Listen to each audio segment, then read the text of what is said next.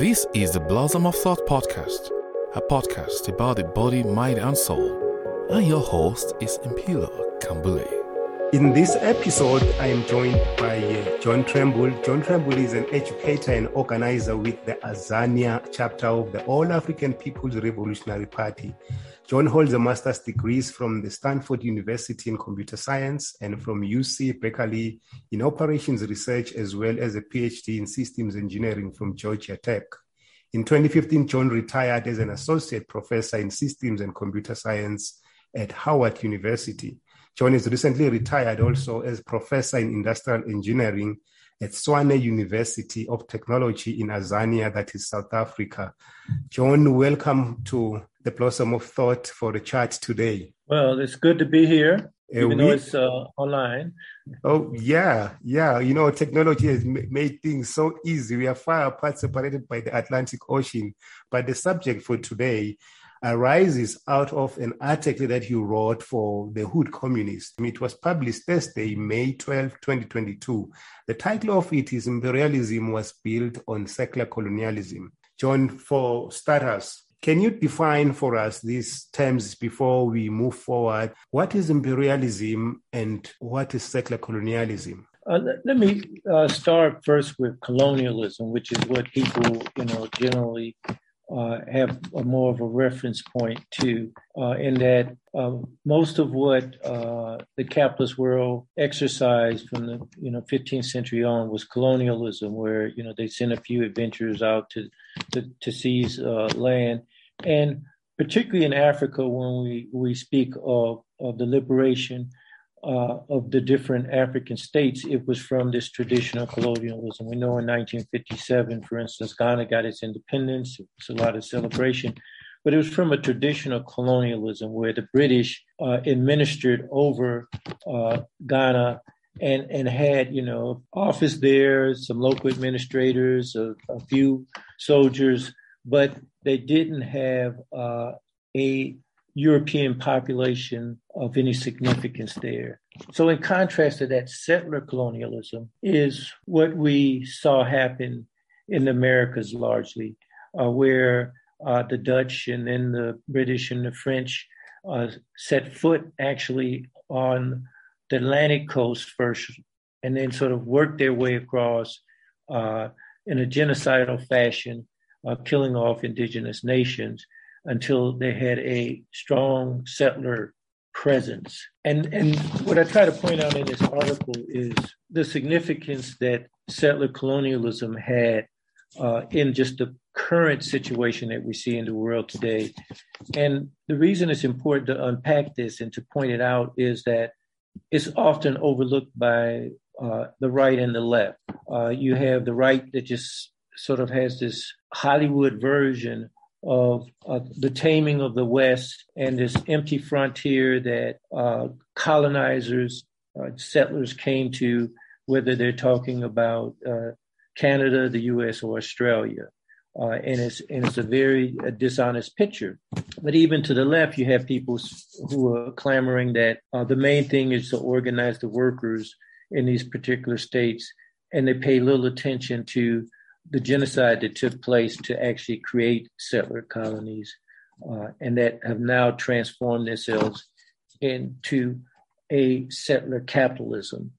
Because we know, for instance, that the dominant world power in this capitalist system today is the United States, but the United States was created in terms of this settler colonialism. And it gets more confusing to a lot of people because they say, well, wait now, 1776, the U.S. got their independence. They were no longer these 13 colonies. What are you talking about, Prof. Tremble?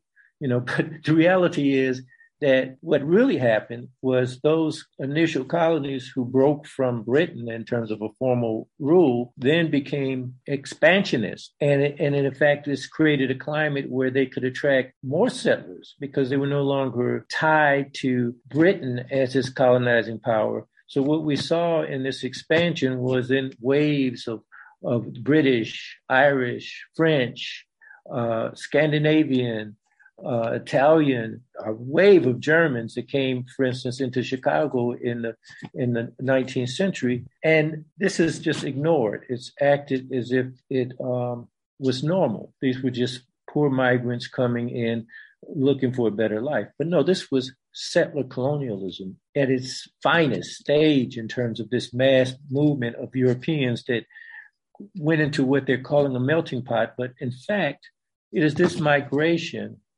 to places like what is now called the United States that in fact created whiteness. I mean, if you think about the hundreds of years of fighting going on in Europe prior to this, there was the French fighting the British. It was the Spanish fighting the British, and it was, they viewed themselves along these national lines. But when they came to the United States and Canada, they became this melting pot of whiteness that opposed indigenous people and considered them to be savages who came together to operate a racist slave environment up until 1865 here, and in many places in the Americas, they went on to 1888. So it was this kind of climate in which brought together these invading European settlers under the guise of whiteness that created what's now white America. So this was, I think, the legacy that we have to look at in terms of settler colonialism. And it was a similar type of operation in Australia, New Zealand. And what we have to understand that the significance that these countries played in the advancement of capitalism. So that what happened, particularly after World War II, where Europe was devastated, the battleground was between Britain and the then Soviet Union in terms of the devastation of millions of lives lost and the devastation in terms of industry. Now think, the emerging countries after that weren't subject to this type of warfare was not only the United States, but Canada and Australia. They represented significant land bases. I mean, Australia and Canada and the U.S. are all in the top 10 countries in terms of geographic size. I mean, all bigger than any of the European countries except for Russia. So that these countries were left intact in terms of their agriculture and industrial industry. And this is why you have them now sitting at the top of the heap in terms of a lot of what's going on. So what do we have in these countries that really were the result of settler colonialism? They're operating in a capitalist fashion. This is why in the paper I term this settler capitalism, because it's a distinct brand and commonality that exists that's different from the capitalism that first emerged and Karl Marx writes about in Capital in terms of England. These were countries where they penalized and punished their working class, forcing them off of the agricultural land into coal mines and into factories with long hours. But this was done within the confines of their particular countries. And they used the resources that they gained from the exploitation in a colonial fashion to build up those industries.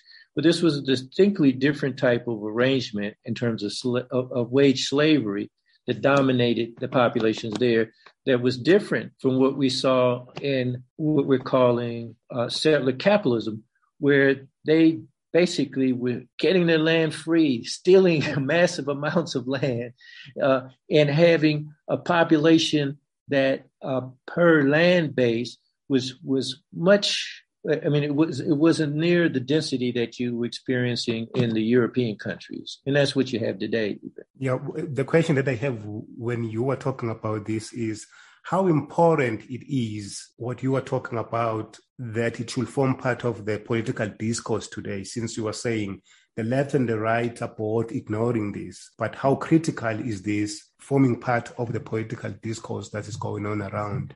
And how does that have effect in the minds and the lives of the global South or the colonized people? Well, it's important in terms of us getting the accurate historical picture, first of all, because unfortunately, many well-meaning people in the left who downplay this, who just say, well, I'm concerned about the workers today, and the workers today in the United States and Canada are predominantly this white population. So they are rallying around trying to organize them to overthrow capitalism and saying that's the primary, class struggle is primary, so therefore this is the primary objective.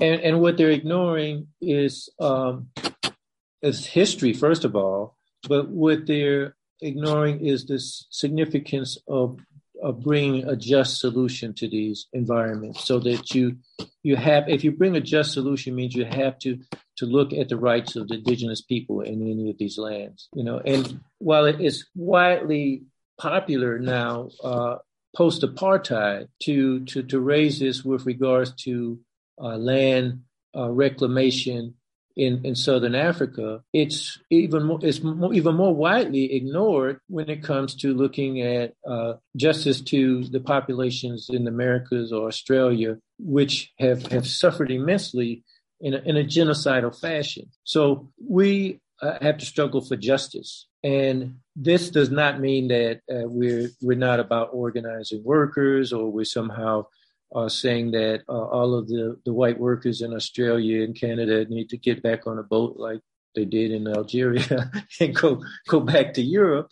But the key thing is that we're about justice, and we're about the indigenous people having the rights to their land, and that we're forcing this issue with all organizations and individuals that consider themselves to be about justice, and all that consider themselves to be about socialism or communism, because socialist and communist parties claim they're about justice and about equal rights. So, you can't just make that claim and somehow want to separate out this history and just say, well, my current reality is that the indigenous population in the United States is less than 1%. So, let's not talk about it. Yeah, I will also be interested in hearing more of the intricacies of the effects of settler colonialism on indigenous communities or amongst indigenous people. You've got Aborigines in Australia. You've got Azania, which is South Africa, famously known. And I think the brutality still continues today. You've got in the Americas established on slavery, particularly North America, even South America, and going to the Caribbean, and all the various unfortunate events that have happened on people, so-called people of color, people that are taken to be half human to some degree. I just want you to delve a little bit more on effects of these settler colonialism on the indigenous people. Well, the earliest effects, which were experienced significantly in North America, was the genocide.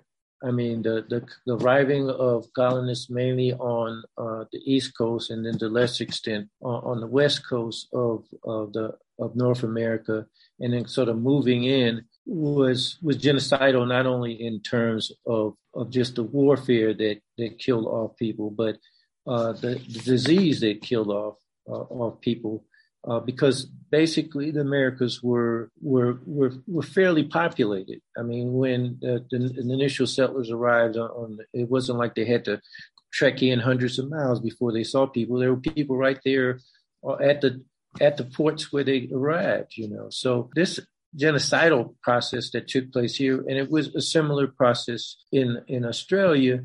Australia didn't have as significant a population in terms of indigenous people as North America, but the settlers took the same approach of genocide in terms of just open warfare, taking advantage of the fact that they had much more superior arms, and even the process that took place in this environment was one of armed violence. And one way you can look at it, for instance, in the United States, you look at a map and see how many cities are named Fort Lauderdale, Fort Wayne.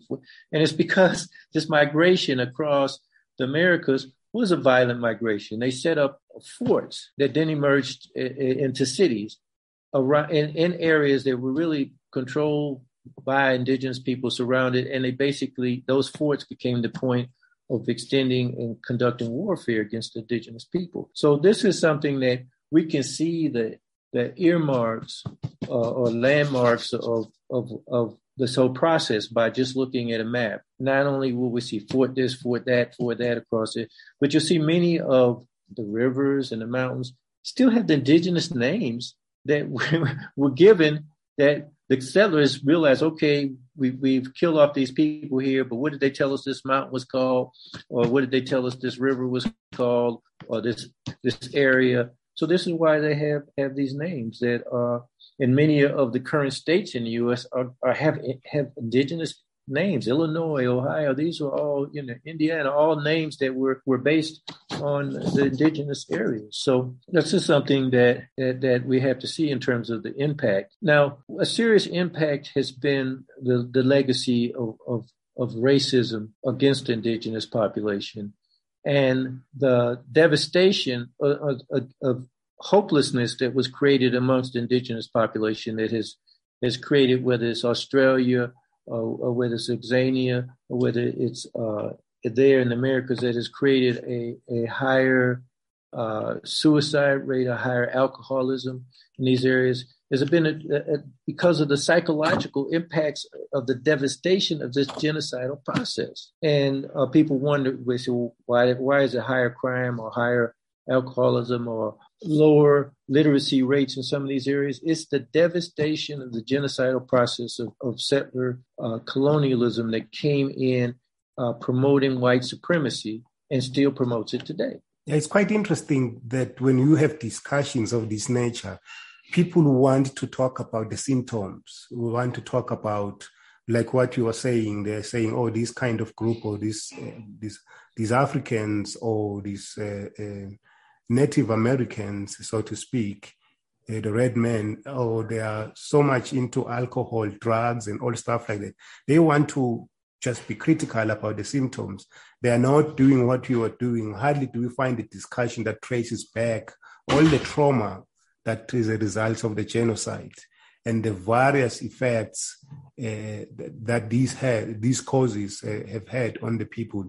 It's just fascinating. And I don't know if you have some thoughts. Why is it that people always want to go to the symptoms instead of the root of the problem? Is it convenient? Is it ignorance? Or some other people may be intent in just making sure that they only want to be critical about the effects of such genocide on indigenous people. Yeah, go ahead. It's all of those. I mean, it's certainly ignorance, and it's certainly convenience, and it's certainly also a level of a conscious effort because the capitalist forces want to maintain power. So they can't come up and say, well, the reason we have this power and this wealth is that we did everything we could to commit genocide against indigenous people. Yeah, a few of them are left on these reservations. We're not going to kill them. We'll just keep them on the reservation now. And by the way, we did the same thing in Canada and Australia, and that's why our kit and kin are in this wealthy position that we have, and we let in other new people now, like Elon Musk and Trump's wife from Europe to be part of this. So this is fine for us. So they project this as if this is normal, and then they also provide a media scenario that emphasizes the other things like a high alcoholism rate, or the so-called black-on-black crime, and does not want to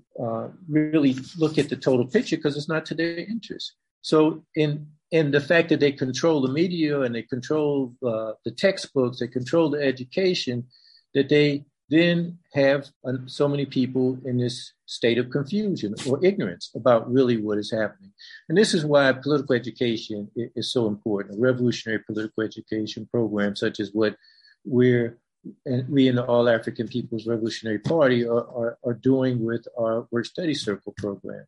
Because we realize that the reason we're in this situation is we're not organized effectively. And one of the reasons we're not organized effectively is this dominance of misinformation that has so many people confused. One of the other things that you talk about in the article, which I think it's well written and it's very important. People hardly speak about the psychological warfare of the capitalist or the colonizers or imperialist. I want you to take us through the techniques that are being used today to maintain power. That is, the imperialists maintaining their power, or the the psychological warfare that is used to justify the theft of land and the genocide against the indigenous people, the Africans, the Indian, and others of the global South? Well, one of the key things that they have always talked about is that the settlers, arrived and this was empty land.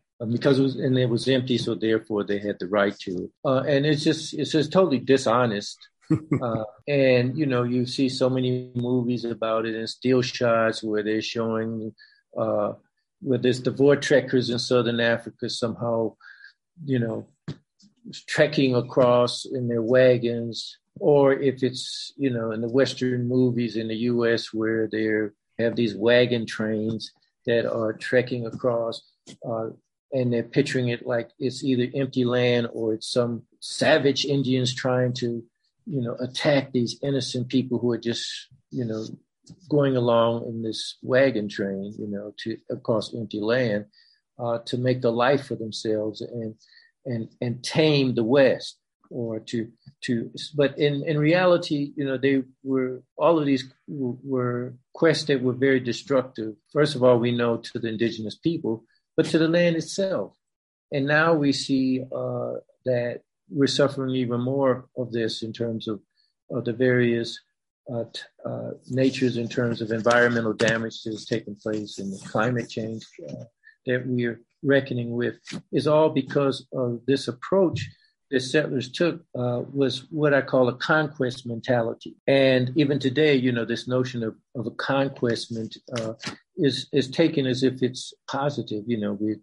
We're conquering, we're taming the West. Now we want to Elon Musk wants to go to Mars. We're now talking about these new trips we're going to go back to the moon, this conquest. The whole race to the moon was about conquest. The whole effort in terms of splitting the atom itself, we're conquering the most minute particles with these, massive billion-dollar type of accelerators that are set up to split material into these little tiny pieces. This is all part of this conquest mentality. The whole effort around extractionism in terms of going and digging up minerals all over is part of this conquest mentality. I don't know, but if you know that, I think it's in Free State where one of the initial gold mines were, and they basically just dealt this massive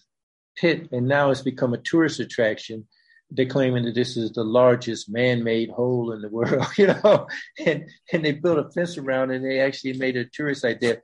They're bragging about this conquest. We dug the largest hole in the world, as if that's something to be proud of, But it's this conquest mentality that's just run rampant.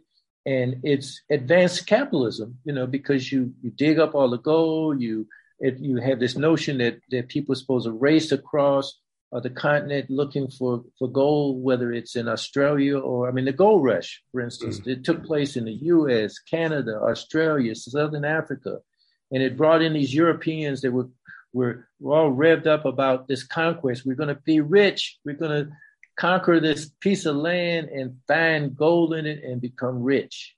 So this conquest mentality is an integral part of the settler colonial project. And it's an integral part of what is advanced capitalism over the years in terms of this extractionism of wealth, this appeal to a large part of a European population primarily, that the way out of your poverty was to engage and be part of this conquest. The interesting part is what we've touched on earlier on when we were talking about Hollywood and the filmmaking industry and the music industry, big media, and all those, it's interesting how much power these wield and how much power these have on the mind, and then particularly creating a community of individualism, which what capitalism seems to do, or it's doing. I'm sure you can have a lot to say about that. I'm just taking you a little bit back on I'm not trying to make you or suggest that you're a psychologist, but we've got enough experience that you can speak to this, the power of big media Somebody has spoken about how, I think it's Malcolm X, who spoke about the most powerful entity in the world is the media. So can you just go a little bit deeper on that, on the power of picture on the mind, and particularly when it comes through a movie where there are distortions, there are misrepresentations about real facts of history? Yes, the media, has historically played this role at the early offsets of capitalism, and even when there was still mercantile capitalism, and still even the last days of a feudalist system with before they cut off the head of the Queen of France and things like that. But then think about it, the media was just those who could read, and then in the books they portrayed a certain things, and even at the early offset of this settlerism, they made an appeal to people to come to places like Australia and America through a newspaper or through letters that were written back, and because that was the form of communication. It was before you had radio and TV. So now fast forward to where we are. And just imagine just the intensity that exists now in terms of the media. And also, even within the last 20, 30 years, the major multinationals have been reshaped. I mean, back 40, 50 years ago, when in the 70s, I mean, the major multinationals were the oil companies and the automobile companies. If you push further back, it was mainly the railroads, the steel, and the mining industry. Now, the mining industry plays an integral part because it's sort of the piece you have to get your steel and your chrome and your platinum to make the next line in terms of everything from your refined metals, and then your metals have to go into whether it's the automobile or the jet plane or your iPhone. So that still plays a role. But now, if you look at the major multinationals by capitalization in terms of how much they're worth in terms of their stock, you're looking at now the Amazons and the Microsofts and the Alphabet, which is Google.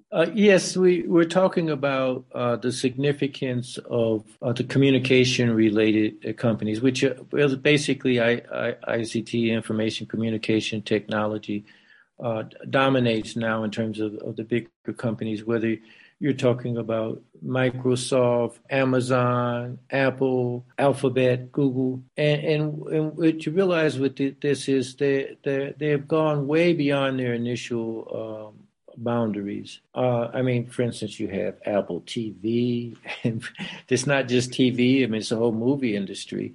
And similar, Amazon. Amazon has, it's online and movies. And they all have. I mean, you get your iPhone now, and you punch in the news thing, and it's Apple News, and similarly, you have the YouTube that's owned by one of them, and all of this is linked in. And I mean, you even have now where Facebook is talking about, well, now it's Meta, and because they want to have this metaverse and bring everybody into this media circus, These are become the major. I mean, they are now all in the top 10 or 12 multinational corporations in the world. So this speaks to the significance of how they've linked together this media. Sorry, John, I can hardly hear you. I think there is some sound coming. You're touching any paper there. Oh, I'm sorry. I was touching my paper. Somehow I forgot to mention earlier on because I've been hearing it throughout the tape. Yeah, you can go ahead.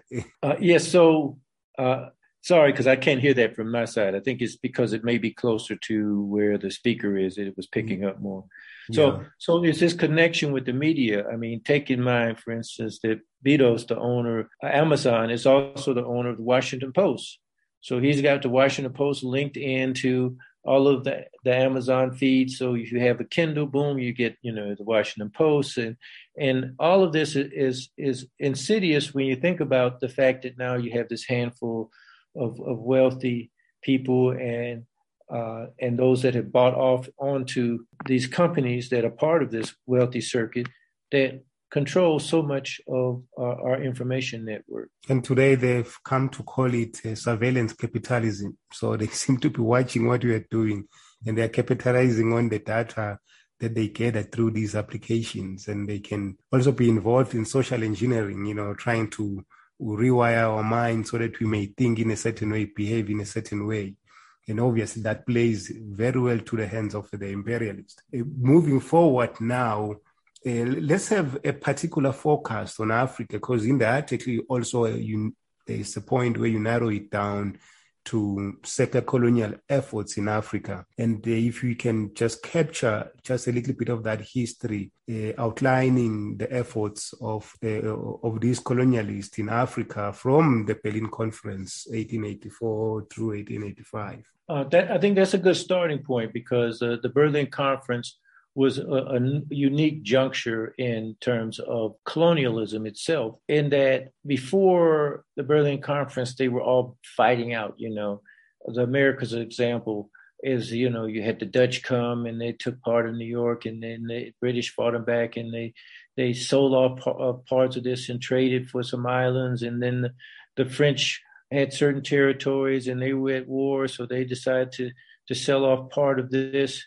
And even in Asia, you had the French and the British fighting, trying to seize certain territories. But in 1884, 85, they sat down and they said, okay, let's decide, let's divide this up. And they divided up all of Africa. And they created more distinct pieces. And the divide and conquer had always been, a strategy to advance capitalism and colonialism.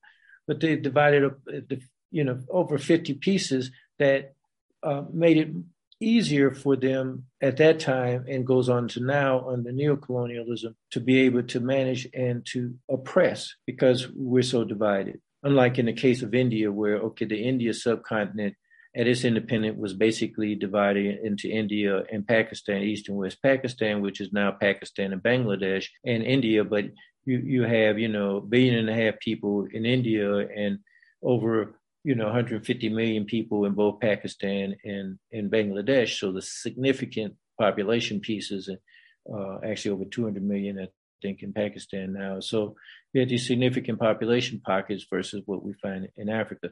But as in an effort at this colonialism stage, was certain distinct areas which they highlighted in terms of advancing settlers. For the British, that was Kenya and Southern Africa. And we know Cecil Rhodes, trekking and his vision of somehow connecting Cape to Cairo as part of the British Empire failed, but he did, manage to get all the way up to Malawi. And in that process, the idea was to set up these settler bases. But the extent of that being able to set up settlers really just stopped with what is now Zimbabwe.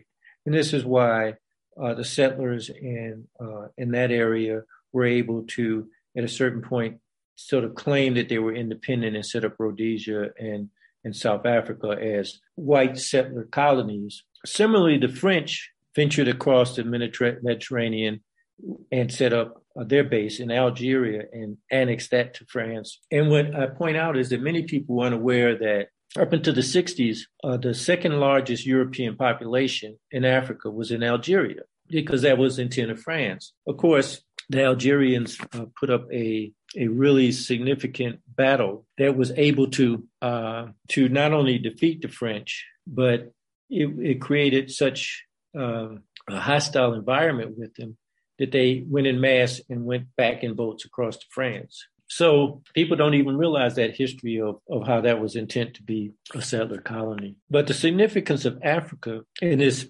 picture of settler colonialism is that it's in our hands to be the first line of defeat for settler colonialism. We saw it in Algeria. We saw it in Kenya. We see the midst of the battle being fought in Zimbabwe with land reclamation. And the next line certainly is Occupy Tanzania. And one of the campaigns that we're pushing hard is the significance of this, and even around the whole notion of identity with regards to the naming of states. We saw where North Rhodesia, Zambia, South Rhodesia, Zimbabwe, Southwest Africa, Namibia. But now we see that we still have the Republic of South Africa, when in reality, we recognize it as Azania. Because it's occupied, we haven't had the ability even to do that naming change. So this is one of the things that we're looking at the different Africanist forces campaigning around in terms of bringing that contradiction to the attention and forcing the hand of all of the players, both the ruling party, the ANC, opposition parties, whether it's EFF or DA, to come to reckon with the Africanist forces like the PAC, ZAPO, and APRP to say, deal with this. We're in occupied Azania. As a starter, we want this changed. Yeah, before we just go on to that, probably that will be, I would like us to conclude and go into detail about the land issue in South Africa as part of, as one of the examples of things that needs to be done still. For now, I would want us to backtrack a little bit and just talk about going back to the 60s. You were mentioning about the fierce battle in Algeria when the Africans revolutionized and were able to kick butt of the French. And you also made an example of Kenya. So it shows that in the 50s and 60s, there was a huge, in a sense, win for Africans. You know, they were able to beat the colonizers, or the colonizers didn't have so much of a political success in Africa. But the question is, people speak about neocolonialism. We might have won against colonialism, but then after the 60s, after the independence, you see that there is a sudden surge of neocolonialism. Can you just speak about that, on how we had transitioned from colonization, independence, to neocolonialism? Well, one of the reasons that neocolonialism or new colonialism has been able to be so effective is the fact that we're so divided. And if you even look at how that played out, okay, this year we fight and Ghana gets its independence, and then another year maybe Guinea, and then it's kind of divided in terms of then they'll deal with other countries differently.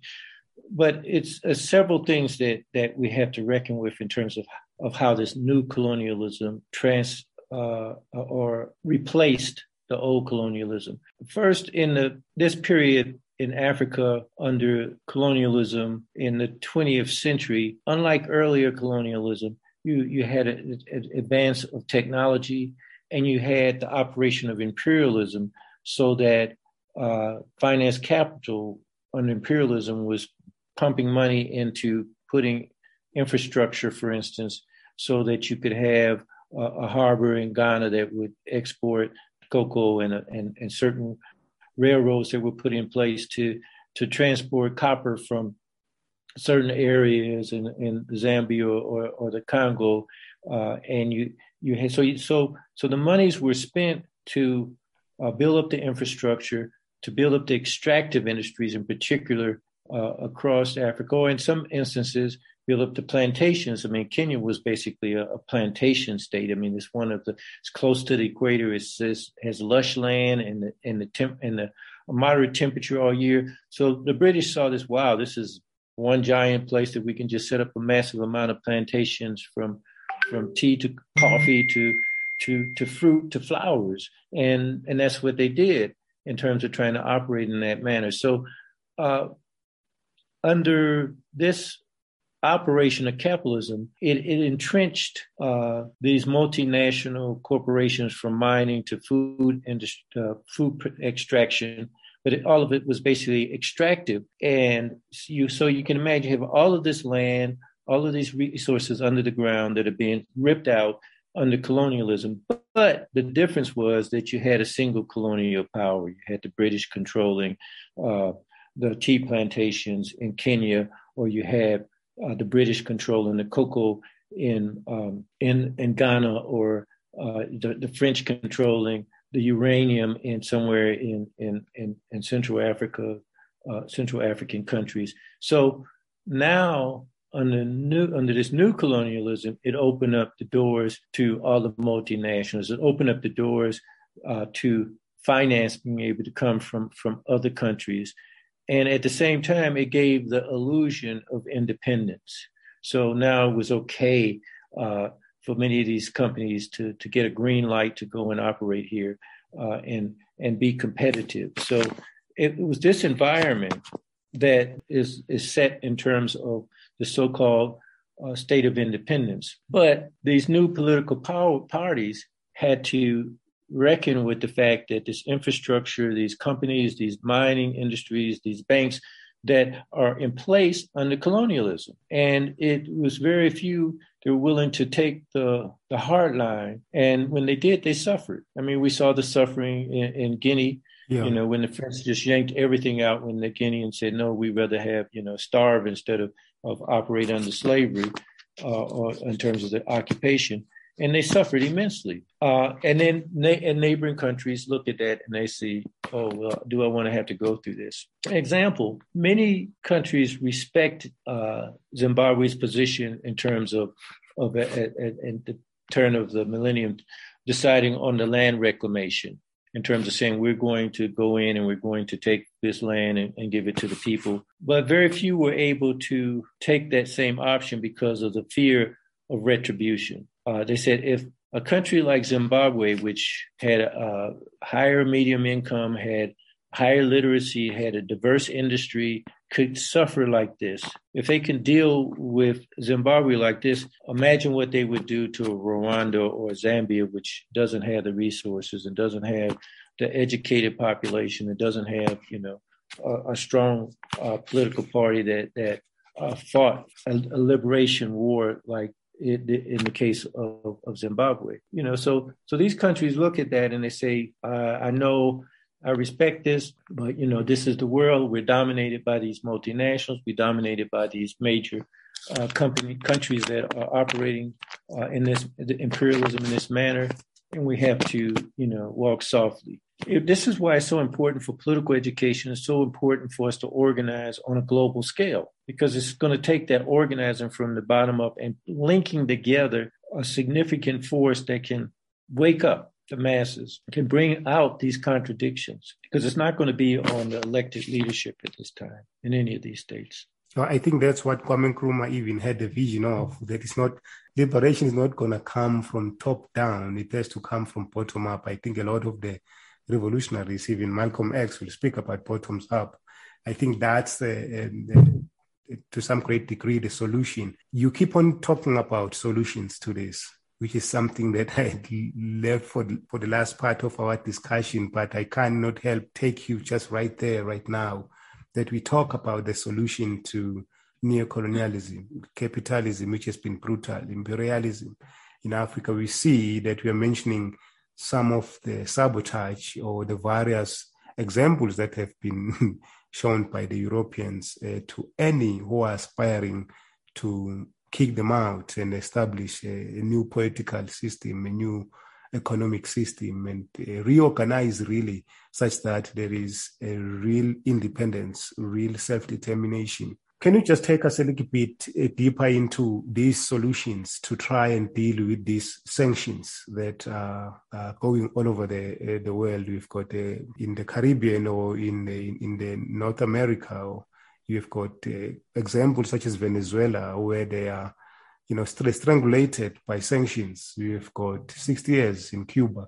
We've got Zimbabwe here and other states that are suffering from that. So there are various ways of sabotage.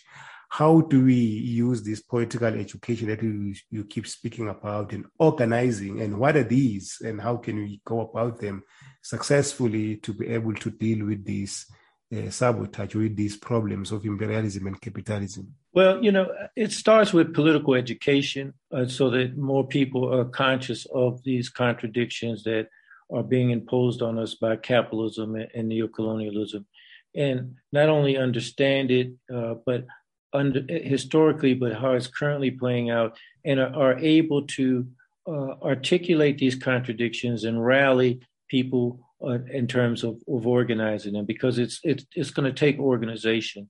And we realize that it's going to take global organization. And for us as Africans, it's going to take us organizing Africans into political formation that's focusing on the unification of Africa. It's liberation, because we realize it's under neocolonialism, so it's not liberated.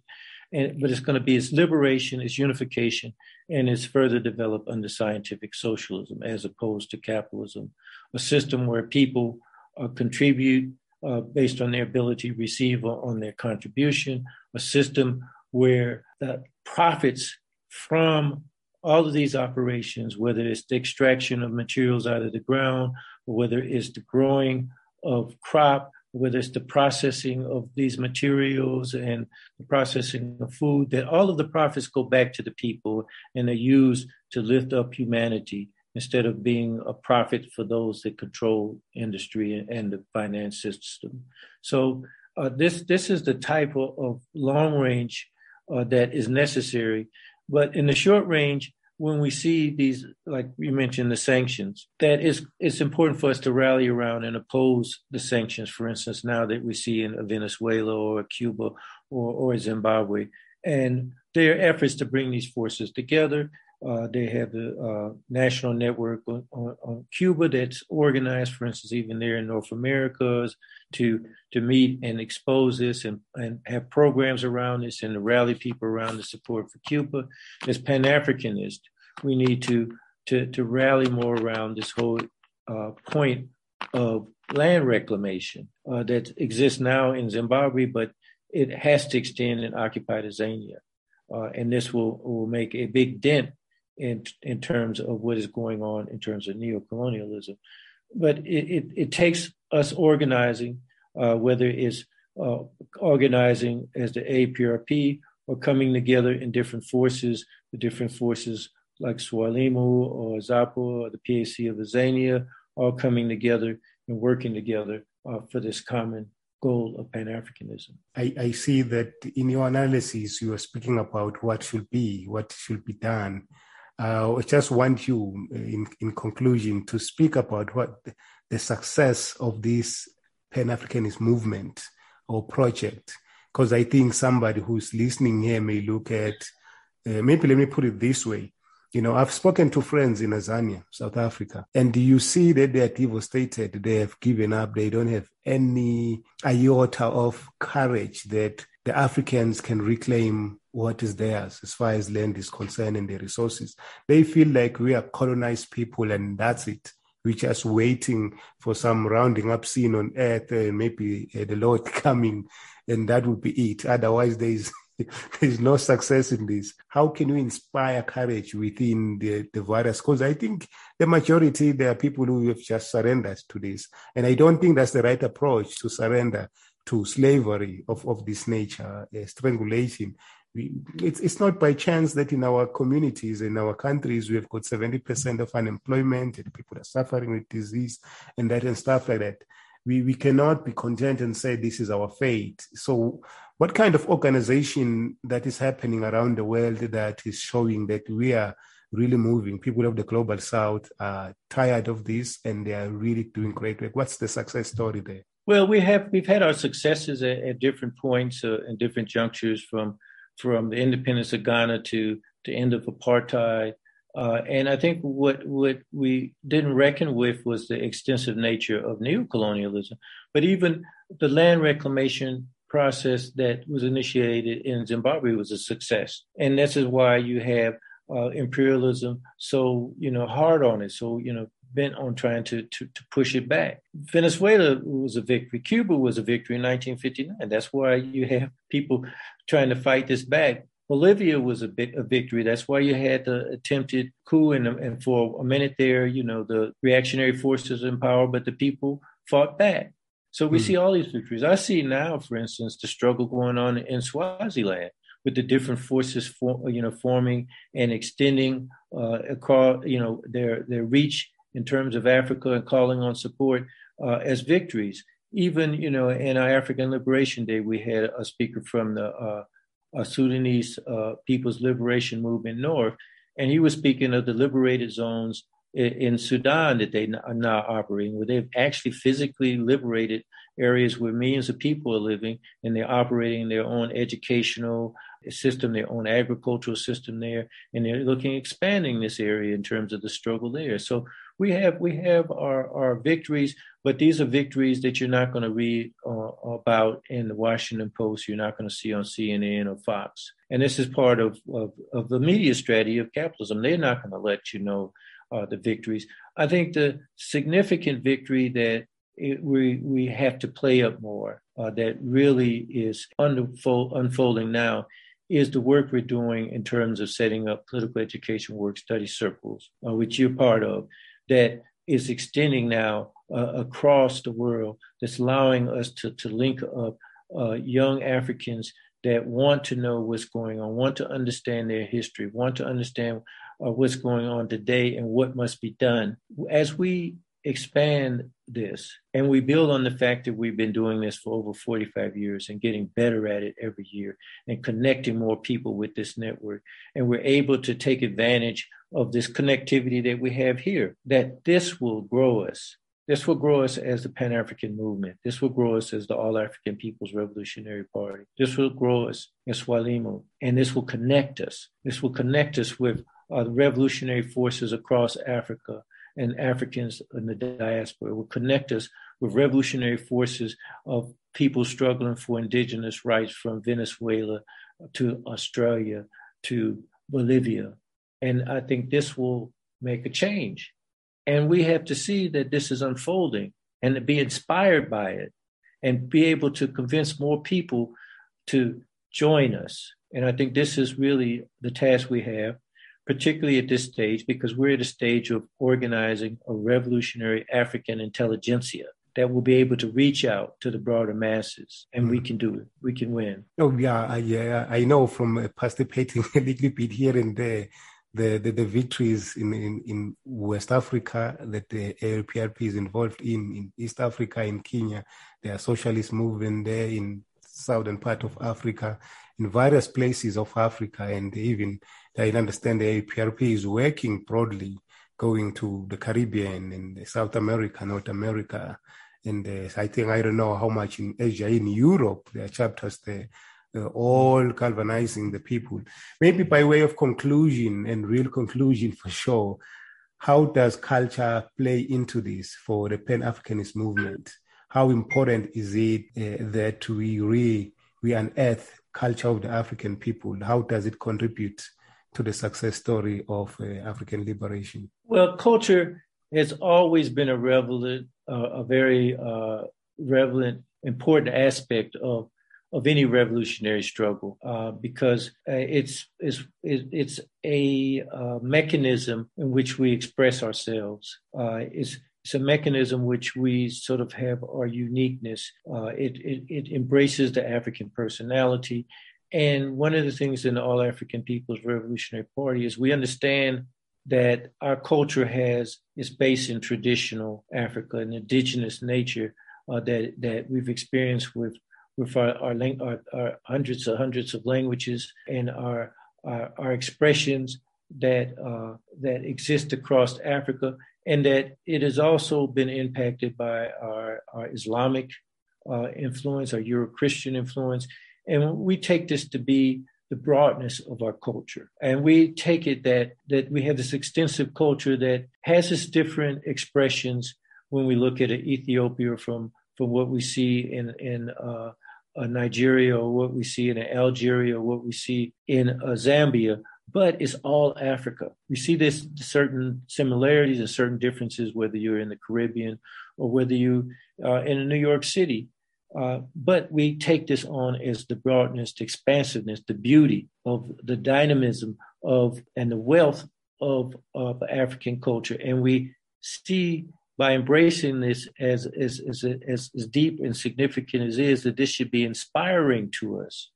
It should be such that we can go and experience different aspects of our African culture and say, this is us. I didn't know this part. I didn't know how Ethiopians did this. I didn't know how certain ways that people made cloth or certain dishes that they made in certain places. But if we embrace this all as our culture, we come to see that we have this broader experience than any people can imagine. So we turn our oppression into a weapon. Mm-hmm. And this is what culture is, because culture is our fight against oppression, our fight against the natural and man-made elements that allow us to create everything from the artistic forms to the musical expression, to the food that we eat, to the way that we fight. And we have to embrace all of this. And when we do that, we see the richness of our culture, and it inspires us to fight harder to end the oppression that we're in. Well put, John. Thank you so much for such analysis. We've been speaking with John Turnbull. We're speaking about imperialism was built on secular colonialism. Thank you so much, John, for coming through. And hopefully you will be very willing to come back and talk about other matters, because people like you who have all the wealth of experience and organizing for many decades, for the All African People's Revolutionary Party, and also in other aspects of a political organization in South Africa. Thank you so much for coming through. It's been my pleasure, and have a good day. Thank you. Okay. Bye.